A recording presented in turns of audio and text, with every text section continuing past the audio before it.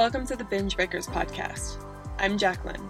I am here to teach you how I overcame bulimia and my binge eating disorder, and how you can too. Through simple steps of mind management, repairing your relationship with yourself, understanding your habits, and intuitive eating. Disclaimer: this recording is not intended to be utilized as medical advice or a medical diagnosis. If you think you're in need of medical attention or treatment, please seek it immediately. This recording will also contain sensitive subjects such as binging and purging, weight, and depression. Please listen at your own discretion and do what you think is best for you. Hey podcast listeners, it's Jacqueline here. I'm not gonna lie, my mind is a little frazzled right now. I just dove into some memories that were really pleasant. I procrastinated for a few hours on those memories. But now my brain is just fragmented. But you know what? I said this in my private podcast. For those of you guys that don't know my group coaching program, I do a weekly private podcast on top of the weekly calls and the program that you have. But on the private podcast, I was talking about how the procrastination, even though I should have been following the schedule and I should have been recording the podcast while I'm procrastinating, it actually turned out to be a really pleasant morning for me. And yeah, I wasn't as productive, but sometimes your mental health is important. Sometimes it's good just to go with the flow and adapt and enjoy your life. And indulging in some memories felt really nice. So that's why I'm a little frazzled. So if I seem that way, I'm sorry, but I'm going to try my best. I'm a human being, you know? Today on the podcast, we are going to talk about emotional eating and whether that is wrong or not. Short answer, it's not wrong. There's no morality attached to food. I'm going to go over the issues I have with emotional eating, but why it shouldn't be demonized or why it shouldn't be considered a bad thing. And, you know, hopefully it gives you some perspective and stop feeling so guilty about it. Because yeah, I see a lot of people, and maybe I feel like I probably said on the podcast, I should go back and correct it. One time I said like food is fuel, and it is. And I think there are times where you should really view food like that. You shouldn't just view food as only this like pleasure coping mechanism. But I think I was a little bit more under the impression that emotional eating was not as good.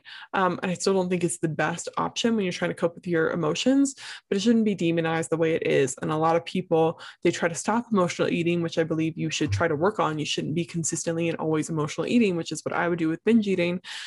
You shouldn't also feel so guilty about it. One being that emotional eating, let's just like, you can already tell that I'm kind of frazzled, but let's talk about like why emotional eating isn't bad and why it's actually perfectly normal. Because here's what I see people do in recovery. They try really hard to be perfect normal eaters. They try really hard to never emotionally eat, to only eat when they're hungry and stop when they're perfectly full. And any sort of food deviation out of that, let's say they have some extra slice of pizza when they aren't hungry, or they have some ice cream with friends when they aren't hungry, or they have like they're having a bad day and they have a few cookies. Then what they do is they think, wow, I have such a lack of control. Look at me eating the Oreos when I've had a bad day. Why can't I just cope like a normal person? And then they think, well, since I've had the cookies and I'm already such a piece of shit, basically, that's what I would say, sorry, then I might as well just binge. I might as well just say screw it, because clearly I can't control myself. So let's just go all the way. So it really creates this like shame personality or shame mindset around food. And then it also creates this sense of deprivation because you feel like you shouldn't be doing this. Even if you're literally putting the food in the mouth, you're feeling guilty while you're eating it and feeling like you shouldn't be doing it. It creates some scarcity around food. It makes you feel like this shouldn't be happening. This is my last chance to have it. It also just makes it less enjoyable because you feel bad. Doing anything while you feel bad doesn't feel as good because you literally feel bad, right? So anyway, it makes all the food less enjoyable, makes it not as effective emotionally coping. And then you think, might as well binge, and it drives behavior. So that's why you shouldn't shame emotional eating. But here's why it's pretty normal. People think in bulimia recovery that they try to be those perfect eaters, but normal eaters emotionally eat. And emotional eating doesn't just have to be eating a tub of ice cream in front of a reality TV show while you cry your eyes out. Emotional eating can be used to console, but it can also be used to celebrate, to have a good time, to maybe commend some sort of like a wedding. We usually have cake, we usually have lots of food, any sort of celebratory thing, events. Usually there's lots of good food that people eat that they don't necessarily need, but they do eat it all the same because it's part of sharing together. Emotional eating can be connecting with someone. Maybe you are just want to have this special dinner with them, so you make something that's extra decadent or something like that, and you eat past the point of fullness, but it's this bond you're sharing together. One time, I'll tell you this, one time my boyfriend and I, when we were really young, I think in 2014, we tried every single Lindt truffle flavor at the time. And I was like sick by the end of it. I'm like, I don't want any more Lindt truffles for a long time. But that was totally emotional eating, right? It was eating something just for the pure sake of it and to bond and to have some sort of activity to do together. It was about getting close together. It really wasn't about the Lindt truffles, and it really wasn't about hunger at all. I would define that as emotional eating. But in society, I mean, at funerals, we will definitely bring food, trying to console and help people, make our kids some cookies if they had a really rough day, try to take them out for ice cream or something. And that should be totally okay. I think food is a great experience in life. I think I've changed my mind on that a lot over the past few years, is that food is part of life. It's part of something that enriches your life. My only problem with emotional eating and food enriching your life, or it not being just about being fuel, is it probably shouldn't be the only way you handle your emotions. It shouldn't be the only way you cope. It shouldn't be the only way you celebrate. It shouldn't be your only source of pleasure. And that's where I find it to be, where I find food to be an issue, is when it becomes your only source of joy and coping and strategies for that. There are many more things you can do outside of food that can be just as effective, if not sometimes more effective. Food is excellent, and it definitely you have memories with food, all that sort of stuff. But my most important memories in life have nothing to do with food, and I like keeping it that way. One thing that I think is, obviously not helpful about emotionally eating is that not only if you only cope with your emotions through food, like you're excited, eat food, you're sad, eat some food. You're never necessarily like you become reliant on it. First of all, it's kind of like your only go-to. You only know how to celebrate with food. You only know how to handle your negative emotions with food, which again isn't wrong. It's just that you may not want it to be the only thing outside of its physical health impacts. The other problem with that is that it never teaches you necessarily how to solve the problem or how to have fun without food. I think that if you're only relying on food for those things, again, it makes you dependent, and then you don't necessarily know how to, especially with negative issues. The food can actually help lower your stress response, but it doesn't necessarily get rid of the problem. That was the problem with binging. It did offer me emotional relief. And actually, food does a really good job at lowering your stress response. It chemically, physically does. But the problem is it gives you that numb feeling for a while. You feel like you are distracted. The only thing I can say that's probably super beneficial about it is that it lowers your emotional response enough to then maybe you can think rationally about it, a little bit more problem solving. Maybe your head's a little bit more cleared. But for me, if you're binging and purging, I usually just felt too exhausted to deal with my problems. And that was the relief. That was my way of solving it, was just eat until I feel so guilty about the food and so exhausted by the physical trauma of binging and purging that I just can't deal with it anymore. It doesn't even seem like that big of a problem anymore because I did this now. So I'm just going to go sleep and be in depression instead. So that's where emotional eating really did me a disservice. It wasn't so wrong that I was turning to food for emotional coping. It was just that it wasn't necessarily helping me solve the problems at hand. And the problems at hand that I was emotionally eating over was feeling like my life was a mess, feeling like I was a terrible person, and feeling like I couldn't do anything, that I lacked self-control, that I wasn't able to figure anything out.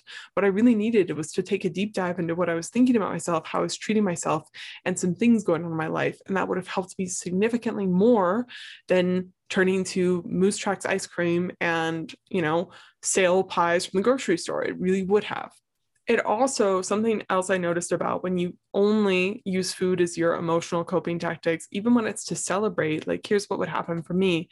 When I had such a focus on food being my only source of pleasure and seeking it for my happiness, trying to emotionally eat in that way to give me some sort of joy, I would be so food focused at parties and events and with my partner that I really would prefer to have just had the food instead of talked to them, which was not the type of person I would want to be. Like, I've told this on the podcast before, but I would get pissed off at my partner if he talked to me while we were eating something fun like pizza. If it was any sort of food that was like more calorie dense and rare and enjoyable, and I was really eating it not because I was hungry, but because I just wanted that pleasure hit from food, I was like, an addict being like, excuse me, let me get my fix and then I'll talk to you. And I know sometimes people that are normal eating, if they're really hungry and they're ravenous, they're probably like, please stop talking, I really need to eat. They get hangry. But this was different. This was like, I really cared more about the food than them. And that's where I think, again, emotional eating can have that more sinister side. There should be no morality attached to emotional eating. It shouldn't be this big thing. I heard someone the other day say, like, you're not shooting up heroin when you're having some Ben and Jerry's. And yeah, I completely agree. Even that, like, people that do drugs, it's most likely not because they think I want to fuck up my life. It's probably just because they have gotten into a serious problem. They were probably pushed toward drugs because they were in so much pain. There are a lot of reasons people take drugs that aren't just because they're a horrible person. Even that, I don't think that people should be feeling like they're a horrible person because they do drugs. But what I am saying is that, yeah, it's not as bad as shooting up heroin, for sure. But it is teaching you to only rely on Ben and Jerry's to solve your problems or to give you pleasure and stuff like that. What will be more effective is using, when you do want to use food for those emotional things, that's fine, but also understanding that you have a full arsenal at your disposal that you can use as well. The burnout workshop that I did, and there's also some other modules in my program about how to cope with stress in other ways, because that is really what it's about. You do need to cope. You do need to understand how to release stress, but it shouldn't be through food alone. And I think food really gives you this fleeting stress relief, and usually sometimes causes more stress than it initially was trying to solve. So I feel like it's this never ending vicious cycle. And that's the issue I have with emotional eating. It's not bad. It's kind of like only having Band-Aids when sometimes you need actual stitches. Food can be a Band-Aid, but it shouldn't be your only thing in your first aid kit. You should have some gauze, you should have some tape, you should have some disinfectant for the wound. There should be more than just food at your disposal. It's basically what I'm trying to say. And when you solely rely on food, it really keeps you from understanding how to use these other really beneficial regulatory behaviors that can help you with emotions. And I do find that some of them are more effective at food, especially with those negative emotions. And then when you are actually wanting to use food, you can use it, as one of my clients say, when you're actually in the mood for it, instead of feeling like it's the only thing that will solve your problems and then feeling bad about the fact that it's the only thing that will solve your problems. But I don't want you to go and think, again, from like I talked about in the beginning of the episode, I don't want you to emotionally eat and then think, wow, I'm such a bulimic, I'm such a horrible person, I'm so out of control. No. Normal people cope with emotions with food. It is a normal thing that happens in society. I know not everything that is normal should be seen as something good, but you're not so different. And that's the other side note or piece of it. I feel like I've been saying this a lot lately, but if you haven't heard it, then that's good. And repeating things does help you learn. But people that struggle with eating disorders are so hard on themselves with eating behaviors, even though what they're doing, they think it's so disordered. A lot of things that they do are very normal. Like they have these normal desires. It's like little kids, teenagers getting shamed for sexual urges, of having some sort of sexual desire if they grow up in a very maybe restrictive religious home. They get shamed for that and think that they're a horrible person for their sexuality, right? When it's a totally normal part of being a human being. Same thing with food. People with eating disorders seem to get so mad at themselves when they break, when they have an extra cookie because they wanted it, because they were a little extra hungry, or they just wanted an extra cookie because they felt like it. People that are normal eaters do that all the time. What I think they do differently, and I just talked about this in a private podcast, is that they don't overthink it and then they move on. I think when we shame ourselves for those things, it makes it more taboo. It makes it more rare. It makes it seem like this thing you shouldn't do.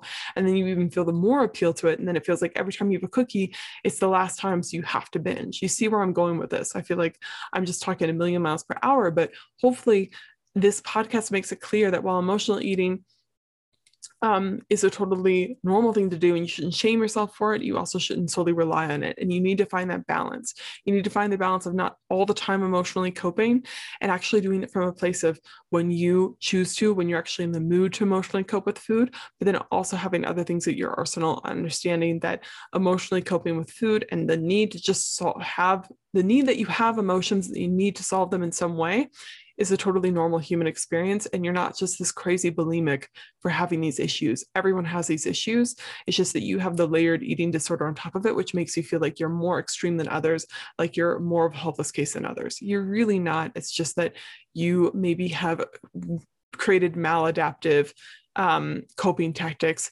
towards these behaviors. Anyway, I feel like I'm rambling, and I kind of am, but that's okay. I know I say that on my podcast, but this podcast, I understand, a little rambly. That's okay. I told you guys in the beginning I was a little frazzled, but hopefully this makes sense, and hopefully this helps you take a little bit of judgment off yourself for when you do emotionally eat.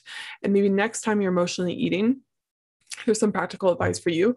I might say that observe what you're doing without shame and judgment. Try to be like, okay, this is normal people emotionally eat. This is what happens. Instead of trying to be like, we've already screwed up, try to give yourself a little patience and just observe, be a little bit curious. How does it feel when you're emotionally eating? Is it helping you? How does it help you? Is there anything else that you need when you're going through those emotions, especially negative emotions? You could just ask yourself when you're eating cookies or ice cream or whatever it is that you do with food. What I needed while I was binging wasn't someone to be like, you're being stupid, stop it. What I really needed was someone to be like, hey, what do you need? What's wrong? What's going on? Do you need to talk about something? What is going on that's making you feel the need to do this? What's happening in your head? And I was miserable. I needed a shoulder to cry on. I needed someone to tell me it was going to be okay. I needed to just feel better. That's what I needed.